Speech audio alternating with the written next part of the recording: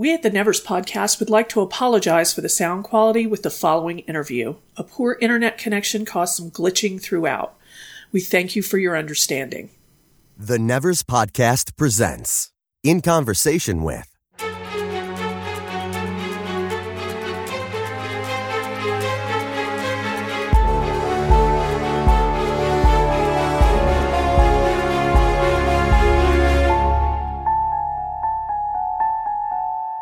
Everybody, this is Heather from the Nevers Podcast, and we are here with Ruth Goodman, a freelance historian of the social and domestic life of Britain. Hi, Ruth.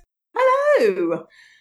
She works with museums, theater, and television, and educational establishments to consult on the accuracy of their storytelling, and she has been a consultant to the Victoria and Albert Museum and the film Shakespeare in Love.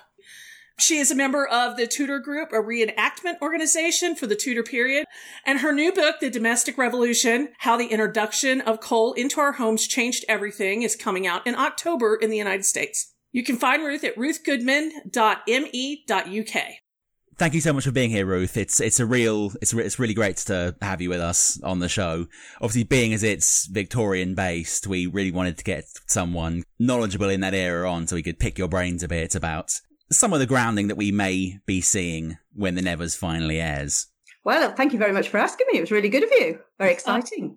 Yes, so we've seen pictures from the outtakes of the set, and it looks like they are working really hard to be dead accurate, or as accurate as they can be for something you're recreating. So we really wanted to get your perspective on how actual history would inform what was going on with the show. That actually reminds me of a quick question I had. In a previous interview, an actor playing a scientist on the show mentioned that he had a big lab with an elevator in it. I couldn't remember, were elevators period appropriate, or are they kind of making him seem more advanced than the era? Exactly period is it? I mean, which date exactly?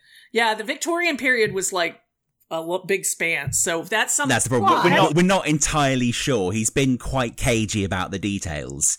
It seemed quite early on in the era, but then we've seen like steam-powered cars and elevators. So we have a distinct suspicion he's kind of making it his own part of the Victorian era, a part that may not factually have existed.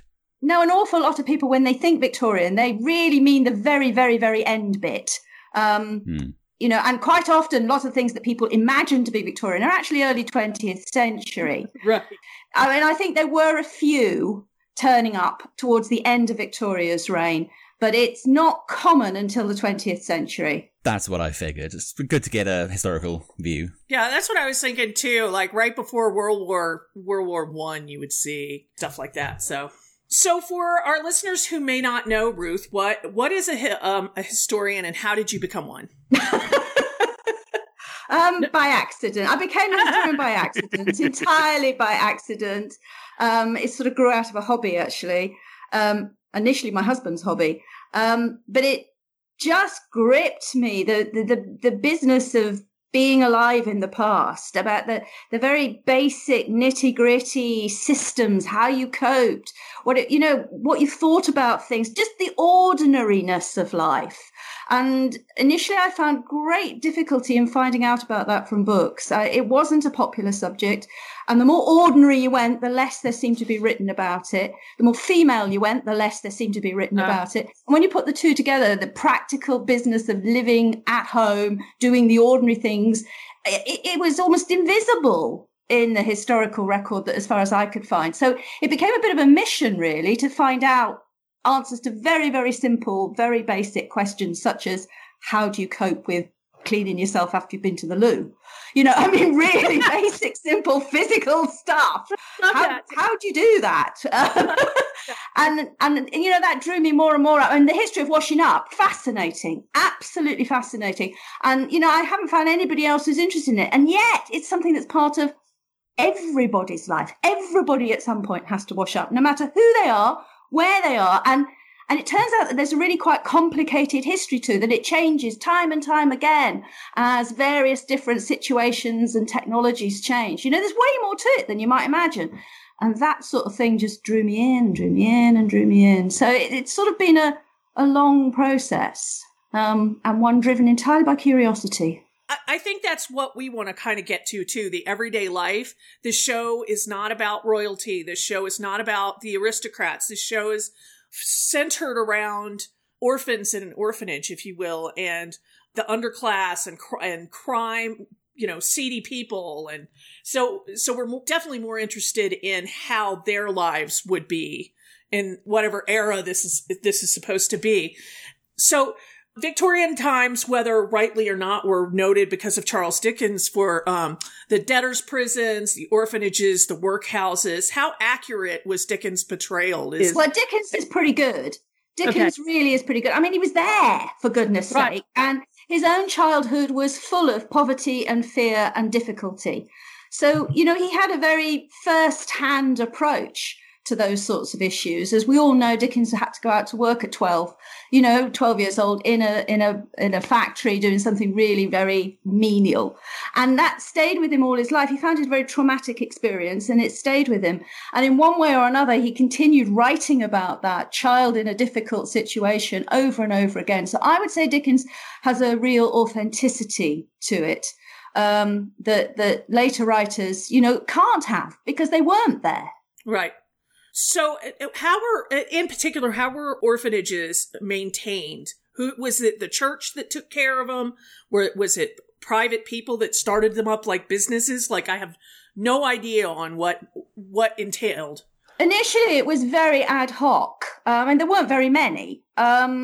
So, way more children in need of care than there were places to care for them. And it was sort of inherited from older systems. So it was very patchy. Some places had reasonable provision, other places had nothing at all. And that's why the new Poor Law was originally sort of brought in to try and sort of offer some sort of more uniform system across the country. And you get the workhouses. But I mean, it's about staying alive. There's no finesse to it at all. When that sort of system first comes in at the beginning of Victoria's reign, the whole country was actually struggling on feeding itself. It's the same time as the Irish potato famine. And, the things that happened in Ireland are horrifying. But it has to be said, there wasn't actually very much spare food in Britain either. Even though we probably, if we'd had the political will, and I'm embarrassed and horrified to say that the political was completely lacking, I don't think we would have been able to solve it, to feed everybody. It was a really, really hungry time. People all over the place, right across Europe, were dying of starvation. And that included England. People were dying in ditches. So that first provision that we sort of see at the beginning of the Victorian era is about trying to have enough to stay alive. There's no frills. There's no, whether you're an orphan in an orphanage means you've got both parents lost, or whether your parents have abandoned you, or whether they've handed you over in a desperate hope that somebody will give you a meal, because they certainly can't. It's very hard for us to understand the level of desperation. By the end of the Victorian period, things had changed. There was, because of globalization and the bringing in of food from America particularly, we were actually much better fed. And it's only the poor who were really, those whose families disintegrated. Do you know what I mean? The difference between the sort of the poor working family where there was no food and it was just at the beginning of the era and the end of the era where if you had work, you could eat. Yeah. And the differences in those two situations are quite big. But nonetheless, orphanages in all their types throughout the Victorian period are really mostly concerned with getting food in children's bellies. So you mentioned, you covered the part where not all orphans, were orphans and orphanages. It was just children that could be orphans, but also couldn't be cared of or given up by their parents. How would one leave an orphanage? Was it really kind of an adoption thing, or more of just a stable to keep you in until you could age out and work? Basically, it's a stable to keep you in until something else can turn up. So, if you could find any other sort of work, you went to it. If the people who were paying for these situations, whether they were doing it through charity or whether they were doing it through the local rates in a sort of government organized sort of a way, nonetheless, they don't want to keep shelling out. They're very, very keen to get children established out, supporting themselves as soon as possible. They're looking for work for these children almost immediately. Right. Basically, by 12, everybody's in full-time work regardless. So our idea of children has to be rethought within that Victorian period. We know from, books like Oliver Twist and a lot of Dickens' work really, there's kind of street gangs and crime and things. Was there really kind of mob-like structure to the gangs? Were they organised in London or the other major cities? Or was it just a kind of a giant free-for-all of people taking what they could and killing what they couldn't? I think your giant free-for-all is probably closer to the truth. I think the idea of organised crime has always been very attractive to journalists and anybody else who writes stories. And it's the same today, isn't it? People love to talk about organised crime, mafias. There's a certain glamour to it. And there has been since people first started doing any sort of fictionalised crime writing. So you can see that right back into the 16th century when we start getting the first sort of publications in London about organised crime gangs. The Tierra Two, the Damned Crew. They're all 16th century organised crime, supposedly. And, there's already from that 16th century a supposed hierarchy of different jobs within the organised crime world. And whether that has ever been really true is something you probably have to take up with somebody who did criminal psychology or something. I think bits of it shade towards that sometimes. My own feeling is it's mostly fiction, that crime is mostly unorganised and desperate, quite often quite desperate. How was crime generally identified? Like, was there a lot of police presence? Was it left to sort of citizens' arrests? And what was the prosecution structure like? The Victorian era is the moment when we invent policing in a formalised way. Interesting. Before the Victorian era, the only policing was done basically by volunteer. Yeah, exactly. It does need the air quotes around it. It's sort of like a sort of volunteer thing. And interestingly, the American sheriff system is the old sort of Wild West sheriff and the posse is actually closer to what was going on than anything else. It's just that whilst we managed to get some form of modern formal policing started here a bit earlier, it took a little bit longer in the Wild West. People were establishing from scratch. So they used the older posse system for longer. But that had been what we did here. We would elect or recruit a constable out of the parish. The parish would choose a constable, and sometimes it went in a rotation between different blokes in the, somebody who was vaguely suitable would get sort of appointed as the parish constable. And if there was a crime, he was supposed to raise the hue and cry, which basically meant he stood out in the street and shouted for all his neighbours to come and help him. And for quite a long time, there was actually laws that said you had to keep a cudgel just inside the door, like a big stick. And if the constable raised the hue and cry, the adult men in the family were supposed to pick up the big stick and run out and go and give him a hand. Well, it sort of works in a village-ish. Yeah, I mean... Not so great in a city. Yeah. And so eventually, other things had to be organised. And the Bow Street Runners are the very beginning of modern policing the world over. But initially it starts out as sort of informers and people who are paid by results for their policing. And it gradually turns into something a bit more regulated. And we see this move from the sort of hue and cry and blokes with sticks through to a modern police force happening during the Victorian era. So it's very, very dependent. When are you talking about as to which stage along that journey they've got to? Well, clearly in America, it's just blokes with sticks still. Yeah. Not much has changed in sort of If anybody's been watching the years. TV, it's just blokes with really big sticks. So.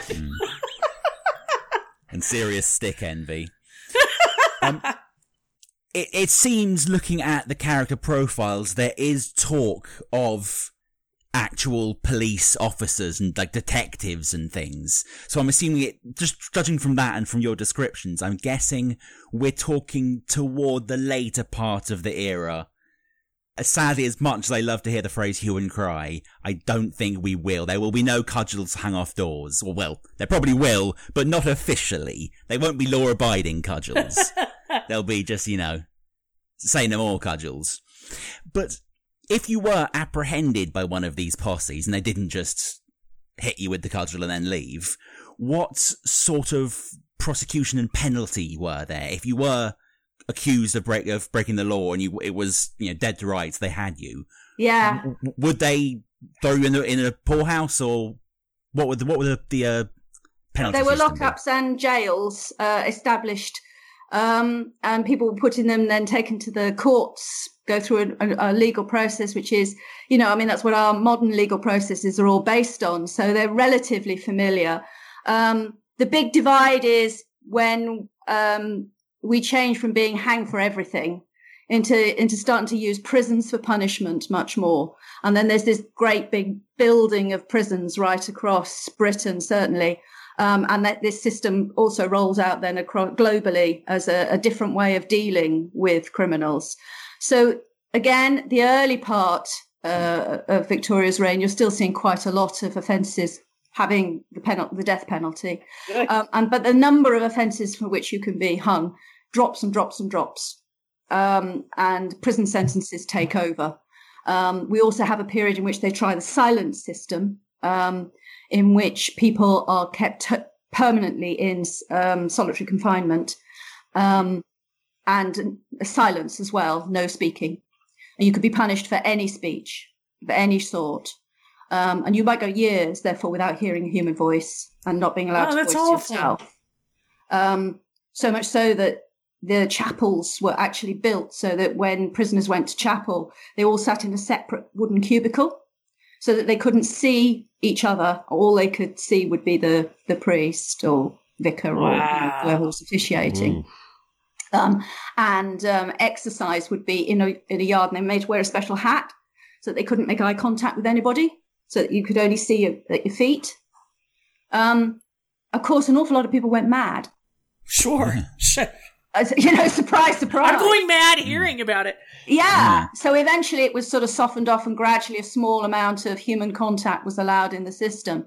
But it was quite a long period in that was, the punishment was this silent system. So again, we're seeing a real change. The Victorian period is full of change. Every period of history is full of change. Sometimes people say to me, it all changes so much faster these days. That is the most utter bunkum. Utter bunkum. Everything has always changed really fast and really often, anything you look at in the past, it's change. It's the only constant thing is history. Permanent, continuous change. So if we're thinking at the end of Victoria's reign, we're looking at a position where, yes, prisons are well and truly up and running. So again, it's going to be very familiar to a modern viewer, really. The brick-built cells, people locked up for hours a day. That is going to be something that was already going on by the late Victorian period. So in many ways, that whole criminal justice system is quite easy to get your head round because it's not so very different. But it had only just arrived at that. It had only just got there. It does seem like that was, as time is always changing. That was very much a period of upheaval in the kind of the administering of the law. A lot of these characters do seem to be on the slightly sketchy side. So I'm guessing there's going to be quite a focus on crime and punishment. It'll be interesting to see. But there's an actual detective in it. There's an actual detective with a role, Ben Chaplin. So that pushes the theory it's later from what Ruth is saying. It's later in the era. Bit of a left turn at this point. So we've covered sort of the law and crime and punishment. How was the news disseminated in Victorian England? Were there such things as kind of newspapers that were shown about? Yeah, newspapers had been going for ages by then. They had a long history already. And that's partly due to the technology of paper making, changes in the technology of printing, and a change in tax regime. And all three things make it a lot cheaper. So early on in the Victorian period, there is a paper tax. So all paper you pay tax on, whether it's newspaper or wallpaper. And that, of course, obviously pushes the price of newspapers up. And there's a big campaign to get rid of it because it was, considered to be a tax on reading, a tax on learning. So there was a big campaign to get rid of paper tax. There was also, as I say, a huge change in printing technology when the old lever presses got replaced by roller presses. And that, of course, cut costs enormously and speeded up the number of copies that could be produced. So that makes a big difference. And also paper-making technology itself changes dramatically within the period.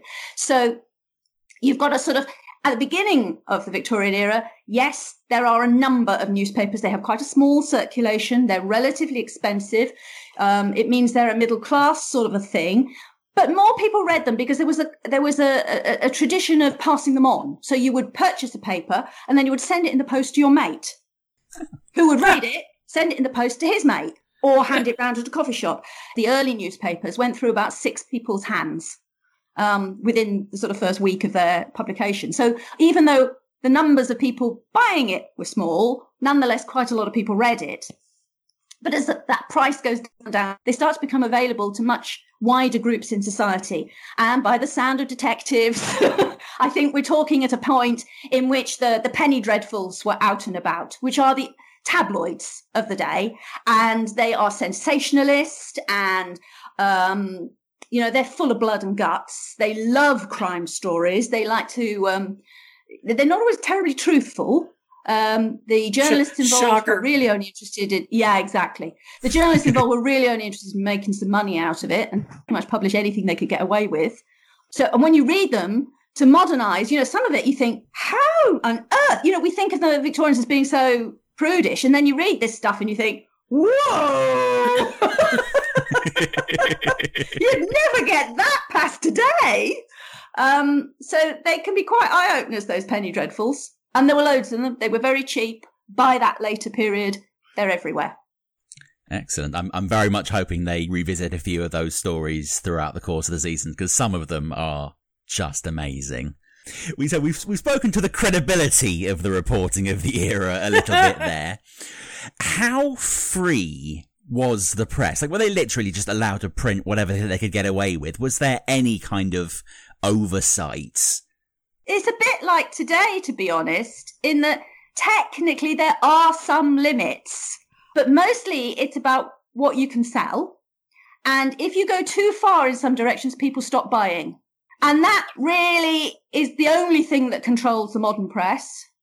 And it was the only thing really that controlled the Victorian press. Yeah. Well, in one way that I think we have definitely got one up on the Victorian era.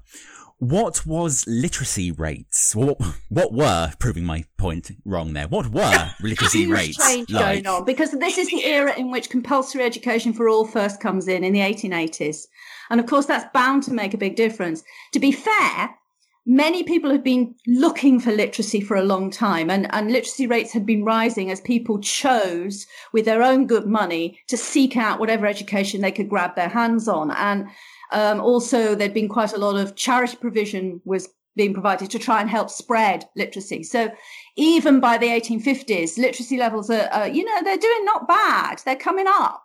They're rising. Very, very, very ordinary people. We might even think of them as, real breadline people are seeing the value of education. So when education becomes compulsory, there's no argument. People don't. I mean, there's a few odd voices, but in general, the working classes go, yeah, we want that. We're happy with that. It might be a bit inconvenient. We might not quite like the way it is, but the general principle of education, we want to buy into that. That's good. So from the 1880s onward, all children get some form of basic education. Of course, many of them have finished that provision by the time they're 10, even 9, in areas where people needed a lot of child labour. So particularly the countryside, actually, particularly rural regions. The local sort of bigwigs would sort of go, yeah, and have systems that meant that the children could get out of school earlier by making the They had to pass a leaving certificate, and they simply just like made it easier and easier and easier so that younger and younger children could pass it. So although technically you were supposed to stay till 11, an awful lot of children were actually leaving at 9 and going into work because the people who set those things needed child workers. And this was little boys and little girls. It wasn't just limited to men. Both. No, the rule was for both. So we do have, because this, we have an underground element in this show. We do know that there's a prostitute cast in the show. And I wondered if you could speak a little bit to how sex work was regulated and perceived. Was it legal? Was it illegal but acknowledged? Was it like, we're just going to look this way? Well, again, it changes quite a lot. Right. Organised, no, not at all.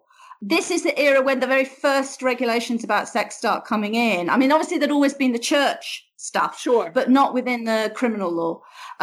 So this is the era when we first have an age of consent. So before the Victorian period, there is no such concept at all. And the age of consent comes in as a result of some investigative journalists' campaign.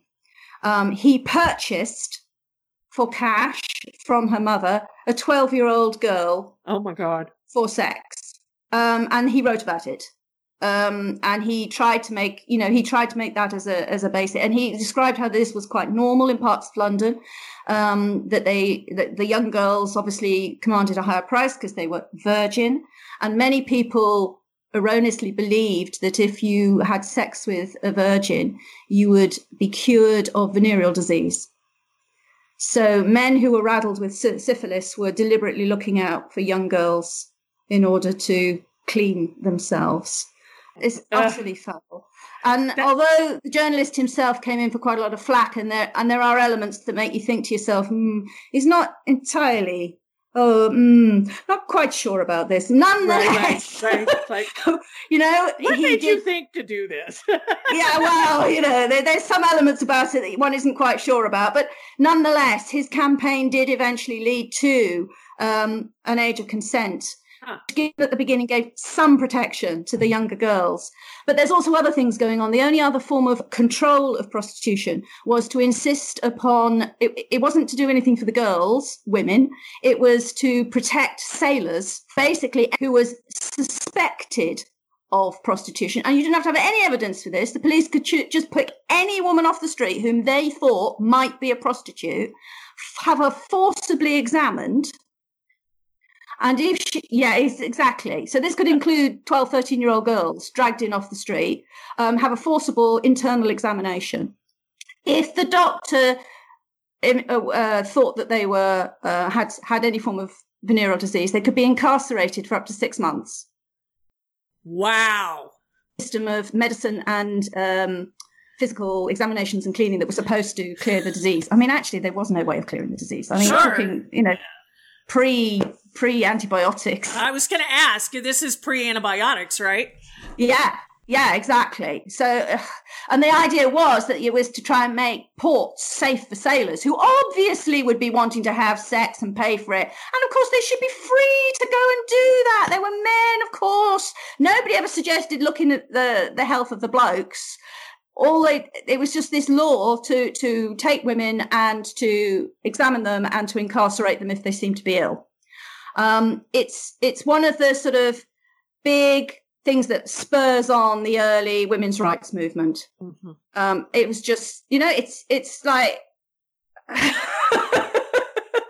it was considered to be so much of an invasion of a woman's bodily privacy. She was in this, younger women were described as having been violated by the examination. No recourse whatsoever. It's something that, really is at the heart of the early feminist movement. And, they eventually managed to get rid of those laws. So prostitution is a really interesting social phenomena. And, there's a hell of a lot going on. I mean, I'm really excited they're including such storylines because, we could all do to hear some of this stuff. And you've kind of hit on it already, but I'm curious, and I'm sure there are classes of prostitutes because there always are, what life is like for prostitutes in that era. I would assume, with you talking about them being, commandeered off the street, if someone thinks they have, the clap, it wasn't very good. I mean, has there ever been a time in which sex workers have been treated well? No, of course not. And I think that's very, clearly there were many different types of sex work going on in the Victorian period, just as there are now. And some people somehow manage to cope and some have a harder time and don't cope. And,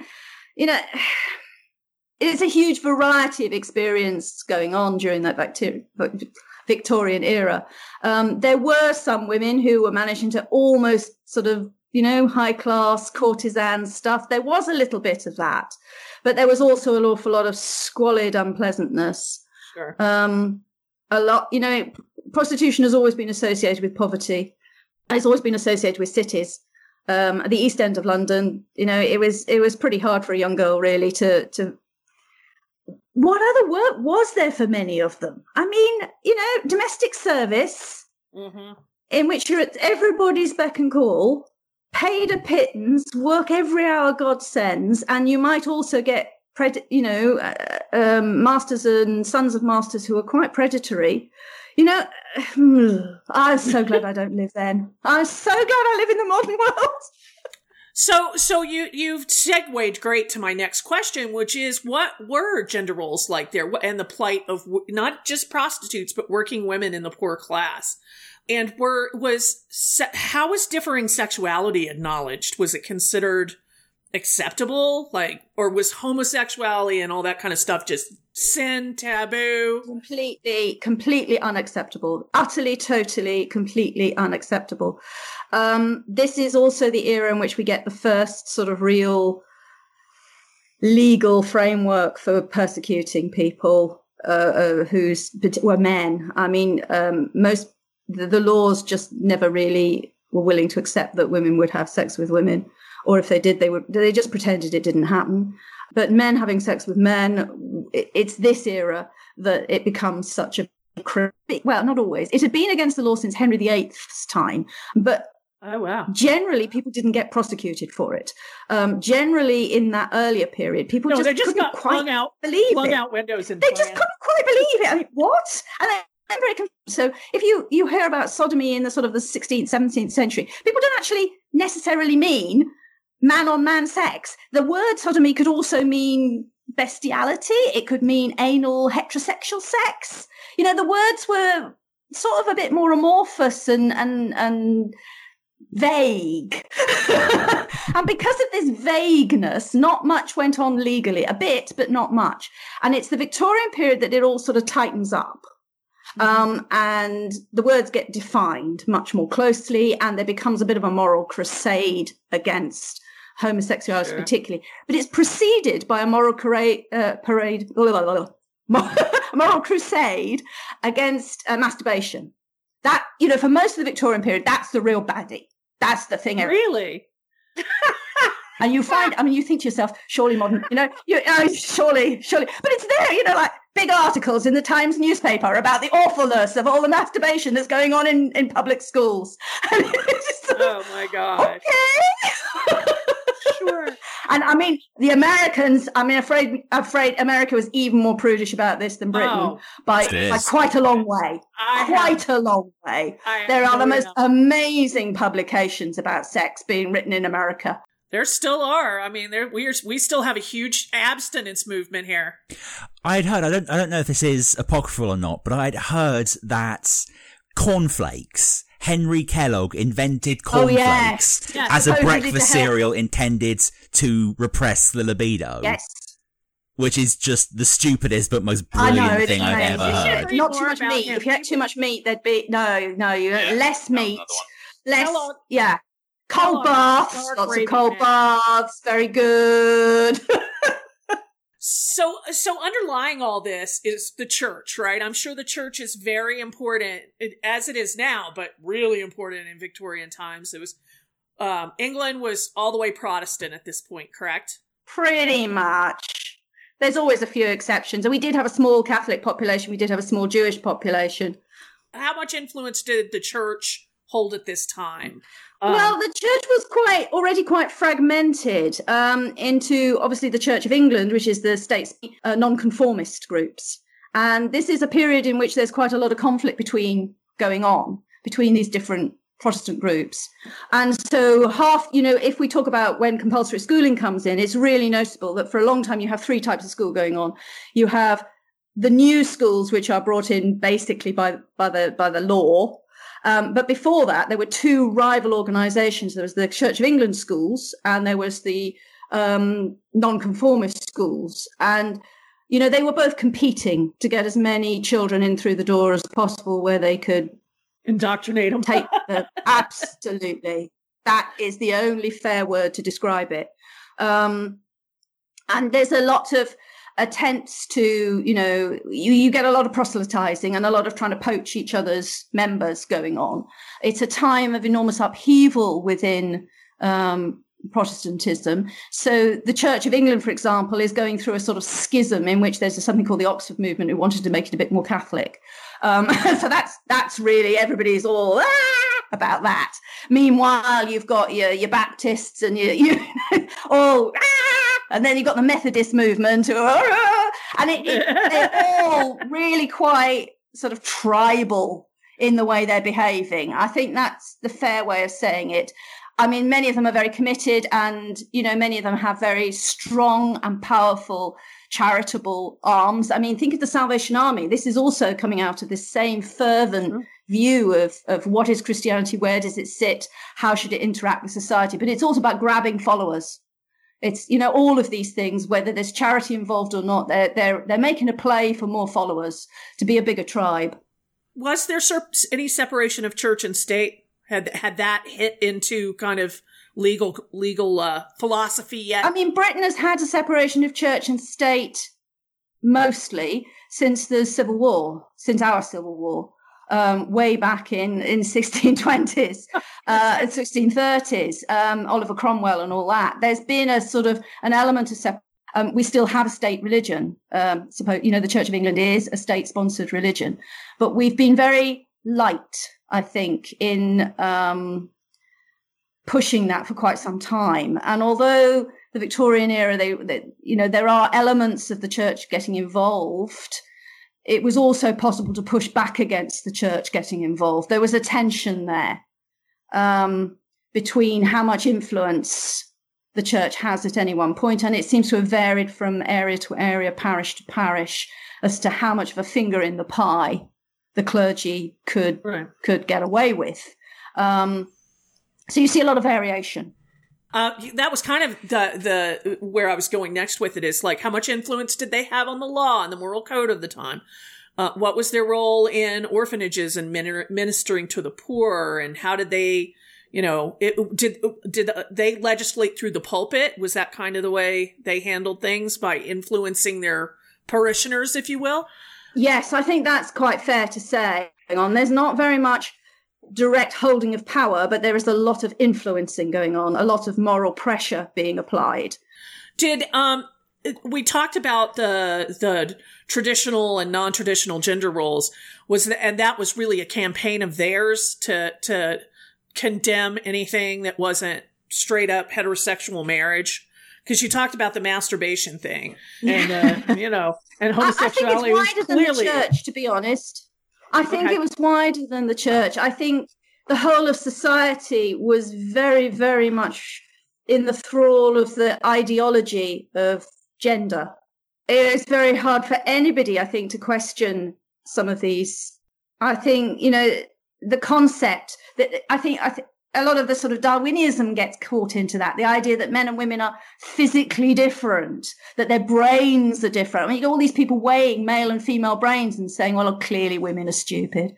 They've got smaller brains. They must be less clever. You've got all that sort of physical biology coming into play, as well as sort of church stuff. It's a very complicated picture, and it's hard to find anybody really. I mean, there's such... They sing out, don't they, those voices that claim that men and women are equal? They really sing out because they are so rare. We mentioned it briefly before when we were talking about kind of the penny dreadfuls and all that, but there is certainly one legend of that genre that is, to this day, still the name echoes in everyone's ears. Jack the Ripper. Such a huge figure in that era. Look at Roller Eyes. What? I'm like, oh, not that guy again. Like, when did he start appearing on stage? I mean, he was in the news. He was in all the Penny Dreadfuls. Did he start appearing in the plays quite soon, or was that a much later? Yeah. I mean, it just went mad, and it's still mad, isn't it? I mean, the amount of airtime that still gets devoted. How dull! Come on! Oh, for goodness sake, not again! He was real, right? The crimes were real. This happened. Yeah. What else can you say? There were 5 dreadful murders in a world in which there were a lot of other dreadful murders. What do you think it is about Jack the Ripper that has become such an enduring icon? Why is he still remembered when there are probably people that killed just as many? And I think it's also true to say that I think he's much more remembered in America than he is here. Oh, God, yeah. Yeah, definitely. And much more. We're not anywhere near as interested. I mean, there's a bit. You can't say there isn't some sort of... But almost all the content comes from America. And I think the modern interest in Britain in it is actually borrowed from America. I mean, we've had a bit more recently, but I think it's an echo, a reflection of American interest coming back here. I don't know why it seems to be treated as if it was glamorous. I find that very odd. America loves their true crime. They love it. And to think of something this horrific happening in corseted staid England to Americans, I'm sure is just fascinating to them. That's really weird, because you see, that Victorian Britons thought that the people who were prudish were the Americans. I mean, if you asked a Victorian about very corseted and very controlled, they'd have said Americans. Yeah. And certainly they used to make that joke about piano legs. I don't know if you've heard that one. So no, you see, look at him nodding. And you're not nodding. Interesting. I'm an American. It's often said, the Americans are so uptight that they would put frills round pianos so you wouldn't have to look at piano legs and think of legs. It's frequently said. But the interesting thing is that it was first said by English Victorians about American Victorians. And I think that, I find it a bit odd to think of the Victorian era as being staid, uptight. Right. Because the evidence isn't there. The evidence, it's like the newspapers. You read those newspapers, you'd have trouble getting them out today. They're much more explicit than you think they might be. And likewise, you can read sermons about the evils of prostitution and you think, this is the vicar saying this? Wow. There were strict moral rules about how you behave, but that didn't necessarily mean that everybody followed them. And it doesn't necessarily mean that people wouldn't talk about a very wide range of subjects that we might ourselves find a bit taboo and difficult to speak about. So I've never really understood why there is this reputation for Victorian Britain having been uptight, repressed. A lot of it comes, well, in my opinion, it comes from documentaries. It comes from people that want to learn about the culture in the UK at the time, and they all talk about what a prig Victoria was and how that filtered down into society. Do you know what I mean? Victoria is portrayed as very, and I've gone far. She loved sex. Right. I know. Her and Albert were like, woo! So I get it. But for the average American that just watches a 45-minute, documentary, she's portrayed as like wearing black for most of her reign after Albert died. And it just kind of gives this misnomer that the culture, it was very uptight. And No, it's really weird, isn't it? Quite interesting, really. I mean, it's a study in itself. Where did we get all these ideas from? Well, you talk about, I read a lot of Edith Wharton, and Edith Wharton always made the point that, Americans wanted, especially the upper classes, wanted so badly to have an aristocracy and have a monarchy. So they modeled their, the 1%, if you will, all ran around taking up these customs and then cranking them up to, 9 or 10 on the uptight scale So, I mean, if you got out of line in, in the upper classes, they'd snub you and you'd never go to dinner with anybody again. So, like, it's a great read, but you just think, how did those people function like that? It's very much how, I think the reason why people these days think that the Victorian era was like that is because for some sort of reason, that's kind of what we want to believe they were like, because that justifies the way we behave now. Because, that's just how it's always been. It's always been like that. We've always been quite repressed, so now we have to keep doing it. But actually, it's kind of just, it's us imposing our idea of how they were on them, rather than actually paying attention to the evidence and letting their kind of obscenity leak through and just embracing that, human nature, and that's how we've always been. So yeah, it's very bizarre, but we're strange creatures, aren't we? Yeah, I mean, there is no force in this universe greater than humanity's ability to delude itself. So, I mean, so true. Yeah. So true. This is what I want it to be, so this is what it is. Exactly. But speaking of humanity's ability to delude and entertain itself, there was no one in the era greater at entertaining than Messire Charles Dickens. But now we view him as this legend that wrote all these enduring tales. Is that how he was perceived at the time? Or to Victoriana, was he more akin to someone like a Joss Whedon, a kind of a populist entertainer who wrote kind of fripperies that were looked down upon by sort of the great works of their time? Or was he embraced as a legend? Yeah, I mean, he published for a start in magazines on a weekly basis, so that in itself tends to erode people's respect for a writer. Serials were looked down upon, right? Yeah, I mean, quite a lot of the best Victorian writers wrote in that form. I mean, Trollope did too, so lots of writers wrote in that form because it was a living, a regular living, and support their families, which, sitting at home all on your own in a world where there were no book advances, taking a couple of years to write a book with no income. Who could do that? Whereas, the sort of writers from a wider sections of the population, which includes people like Dickens, had to find a way in which they could day basis, and the magazine format allowed them to do it. But it did allow many people to turn their noses up and be a bit sneery. And of course, Dickens sort of also partly played into that by doing live readings of his work. He generated a lot of his income towards the end of his career by doing excerpted readings, which apparently he was a brilliant actor. He did all the voices and it was stunning. It was a real performance. It used to exhaust him, apparently. But, they were amazing performances. But again, you can see how that might, allow people to sneer. Because the theater was looked down upon. Like, the artists like that were somewhat looked down upon, right? Actors, actresses, writers. Yeah, they were a bit. Almost...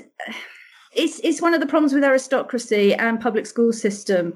There's an elite who think they're it, whether they're any good at anything or not, and they're frequently not. How little we've changed. We have to wonder, how is, what do you think the secret is to Charles Dickens's enduring relevance? Like, how does he still have such an influence on society and the way we tell stories? And what do you think kind of distances him from other storytellers of the era who maybe haven't remained as popular? I'm not very good at literary analysis, Sorry. I ain't a professor of literature. I mean, I personally think it's just because, much like Jane Austen, he wrote about situations that never change. Greed,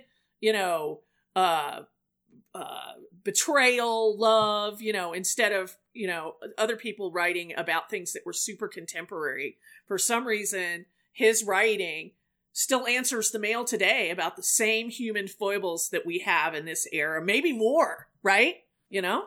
He certainly wrote from experience. I think that comes through very strongly.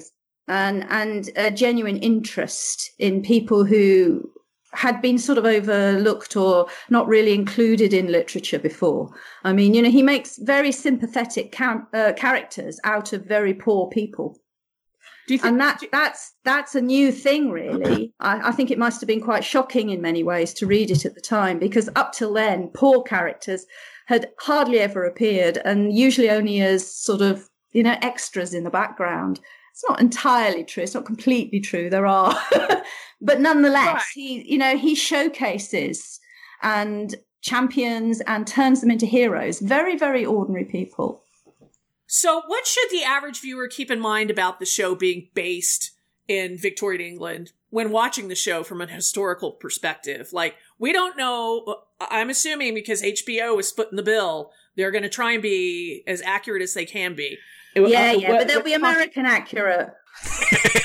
I don't know, it's all based in England, most of the production companies. But all the creatives will be Americans, and they always produce American versions.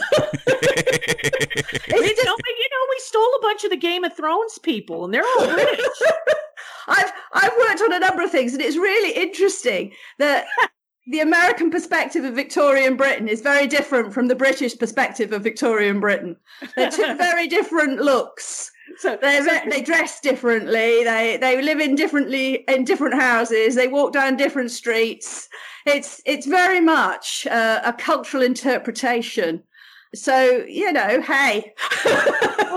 We'll have to do a catch up with you after it airs, so you can go see what I said. I was on something, and there was I can't tell you what, obviously, and we were in a set that was supposed to be an English country house set. We were in England, but the American designers had set it.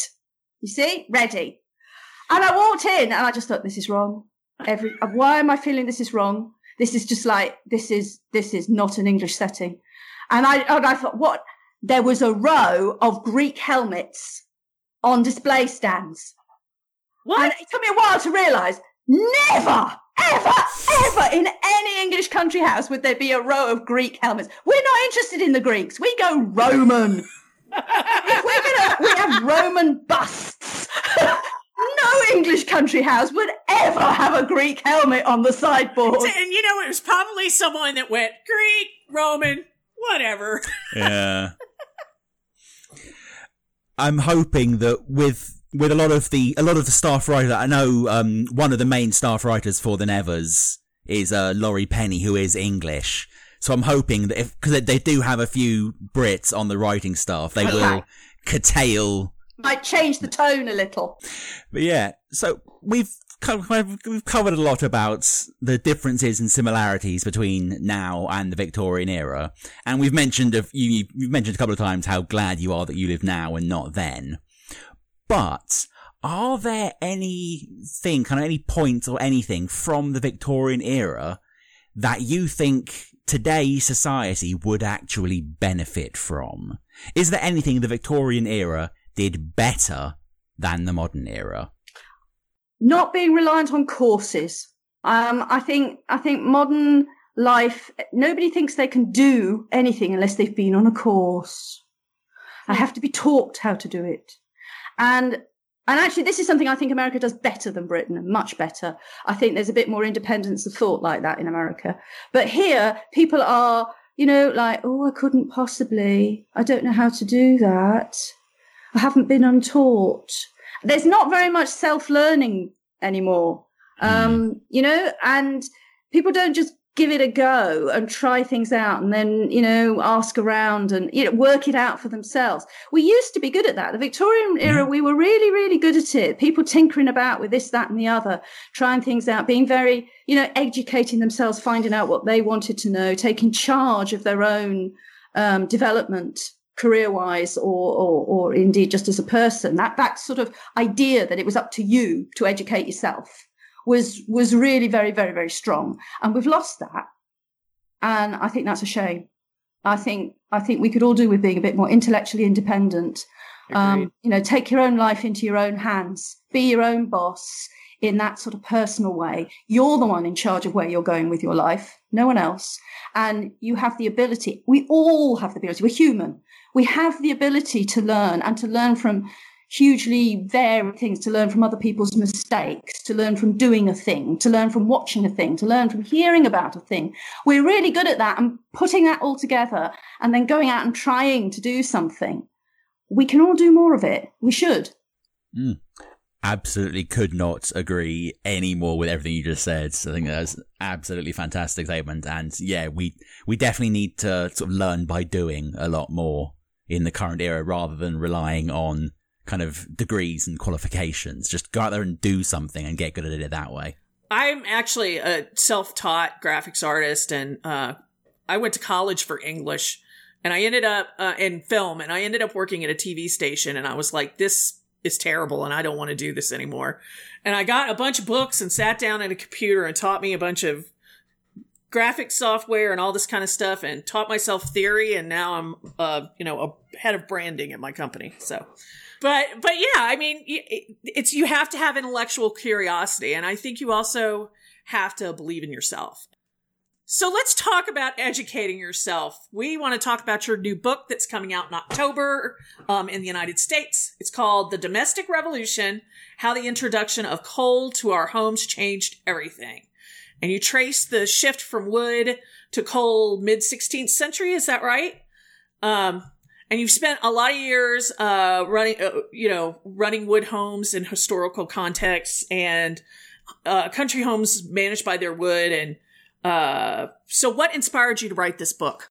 Asked to do some Victorian. I'd been doing Tudor for donkey's years, and then when I was asked to do some Victorian for a television series I was doing, I thought, yeah, all right, go on then. And I stood there and I thought, coal, yeah, how hard can it be? It'd be fine. And I was just shocked, really, by how difficult it was to cope with coal, how much adjustment I had to make, because I'd assumed, yes, if you were a modern person coming from gas and electricity, it would be a bit of a shock. But I'd thought with all this wood experience that I'd pretty much, just be able to walk into it. And I just kept finding more and more issues in which the old wood system didn't work anymore. I was having to come up with something else. I was having to rethink over and over again every aspect of how I was used to doing things. And it was really surprising. And I thought that I haven't read about this anywhere. And I still haven't. And I found, where did all this extra housework come from? Mm-hmm. And that was a real thing. That really, why am I more trapped in the home than I've ever been in a Tudor house? Huh. And I thought, well, why hasn't anybody written about this? It was a sort of a long burn thing, and I kept finding out about more of it. I kept looking for more of it. But it was very much the practical experience just made me think, there's something really going on here, something way more than I expected. It just hit me sideways, really. The coal changed so many things in life, not just the obvious, not just cooking and heating, but everything about the home. And then I started thinking, but that means that you need all these other products. So, oh look, that industry ties in with this. And I just kept noticing all these coincidences, oh, so that it wasn't around before there was coal. That is also inspired by coal. Oh goodness, we need that if we're going to have coal. And the whole sectors of the economy have to start up because we're burning coal in the home. And that was it was just one surprise and shock after another. It just sort of built up over time, starting with the very practical and then trying to trace what is going on here. That's interesting. So this book is more than just about this, the processes and the systems in the home. And it actually talks about how the economy had to shift to accommodate this whole. I suspect there's many reasons why the Industrial Revolution starts in Britain, many reasons, but I think this might be one of them. And I'm not sure that if we hadn't shifted from wood to coal in our homes first, whether the Industrial Revolution would have been possible. Because Really? There was no coal industry before. If you look before the home coal, coal mining is less important than candle making in Britain. The coal was still there. The mining technology didn't change. What changed was the demand. As people wanted to have coal in their homes, they needed to because there wasn't much wood left. that stimulated the whole mining industry. It created an industry almost out of nothing. And it moved very quickly, starts in London, 1600, and it moves out by 1700. More homes are fired by coal in Britain than are not. So it had already become the majority by 1700. It meant that we had to have new transport systems. It meant so when industry got interested, it was all there ready and waiting for it. It had all been primed by the domestic. And that's quite exciting, I think. And then we should find there's a whole set of other industries which are reliant on this domestic shift. The whole soap industry might never have happened. Of course. Before coal, people used wood ash. They didn't need soap. It's only when coal comes in that people start to need soap. And therefore, a soap industry develops, and so does the chemical industry that goes with it. And if you look at the early histories of the sort of international great outpouring of commercial interest in the chemical industry, it comes from the soap boilers, the soap manufacturers, therefore moving on to caustic soda, moving on to chlorines and bleaches. That is the foundation of the global modern chemical industry, all because people started cooking on coal. But then there's all the sort of like small things, wallpaper. There was no wallpaper before we started burning coal. Wallpaper was invented in London, the heart of the coal burning. And it was there because coal makes your house so much more filthy and it ruins all your textiles. So before, if you were wealthy, you had beautiful textiles on the wall, Suddenly you got coal, rubbish, can't do it. You've got to have something that you can wipe down, something you can replace regularly because it gets so stained. Wallpaper was invented. I had no idea about wallpaper. And there's loads of other little things. I just found it, the more I looked, the more I found. I just find it fascinating. And I also found it very uplifting and important that something so big, something so global should be started by the domestic. Yeah. Not by rich people, ordinary people doing ordinary things. Just as a dumb American, was there no more wood? Is that why coal got implemented? Did you guys cut down all your trees? We're a small place. Basically, the more land is covered by trees, the less land is covered by crops. So with a finite amount of land, when the population starts to surge, as it did in London, you've got choices. You can't suddenly abandon all your cropland and turn it into woods, can you? I mean, for a starter, to take 20 years for the woods to grow anyway. But you still got to eat. So there was always a competition between fuel and food. And in Britain, that reached a crisis point, particularly in London, and then it moved out from London into the rest of the country. I mean, it's the same now, isn't it? We're once again seeing that biofuels are beginning to compete with food production, not in Britain, but certainly on the global stage. People who turned to biofuels initially thinking this was a great, sustainable, better than fossil fuels. And now people are saying, but, because all that corn and stuff was going to third world countries to feed people. And I could go on a tangent. Yeah, well, quite. And you might also be rather shocked to know that forest is being chopped down in America in order to fuel electricity stations in Britain. Oh, and we're also chopping down, swaths of forest to make paper, hardwood forests, and then putting up these weedy pine trees that grow fast. And it's literally changing the composition of the soil that they grow in. Yeah. Yeah, it's a big issue. I mean, the whole business of fuel, how we fuel our homes, it's been a huge global important issue for a very long time, and it continues to be. And there aren't any easy answers, are there? There's no simple magic bullet that sorts this out. Biofuels are now in competition with food again. They're also, as you say, ecologically difficult. I'm not saying we should go back to coal. That was obviously a really bad move. But, I think it's part of an ongoing thing, the way we affect the planet. Sure. And it's been going on much longer, perhaps, than many of us have been aware of. It's all difficult stuff. I don't claim to have any answers, but I do claim to sort of be interested in asking the questions, because if you don't ask the questions, how is anybody ever going to find an answer? Right. All right, excellent. So do you have any closing thoughts for us, Ruth, on Victoriana, if you will, and its place in British history?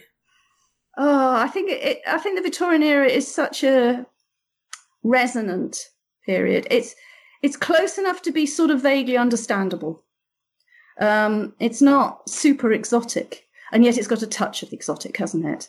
So you can sort of like push some of your fantasies and ideas onto it, because it's not quite the same as now. It's different. It's a sort of, you can try things out in a world that's a little alternative, but on the other hand, it's not so alternative that you can't see parallels and you can't see ways it connects in and out. I think that's why it appeals so much, and why it's so good as a setting for fiction, because it allows that sort of playing between the familiar things that still echo and things that maybe come at a different angle, and that's what fiction is about. Surely it's about trying out alternatives in your head. It's about thinking about different scenarios, testing how to behave and how to be a human. It's an exploration of the human psyche in many ways, and a necessary one. I mean, how do you know nobody knows how to be human. We're always trying to find out how to be human, how to live a good life. And these sorts of fictional explorations of other ways of living are one of the ways we do that. I think Victorian is a really good sort of place to play. Agreed. There's always been a little bit of a glam, it's a little shiny to me, a shiny era, but very, very delicate, like not, big crown jewels. And if you think about it, just lots of intricate detail, much like Victorian design. You hit the nail on the head there with why we're still so obsessed with the Victorian era. It's close enough that we can understand it, but far enough that we can mess with it a bit and it won't change things. It's why I love steampunk so much, because it takes everything that's great about the Victorian era and just dials it up to 11. I'm very glad that we got you here to talk about all this, because you blow my mind on quite a few subjects there. We want to thank Ruth Goodman for joining us. You can look her up at ruthgoodman.me.uk and check out her new book, The Domestic Revolution, How the Introduction of Coal into Our Homes Changed Everything. Comes out in October in the US. Is that the same for the UK, or are you releasing it earlier? No, they released it in April, in the middle of the COVID. So, of course, nobody's ever heard of it and nobody's going to read it. Oh, no. Hey-ho. We're gonna change that. All right. Thank you so much for joining us, Ruth. We really appreciate it. All right. Have a good weekend.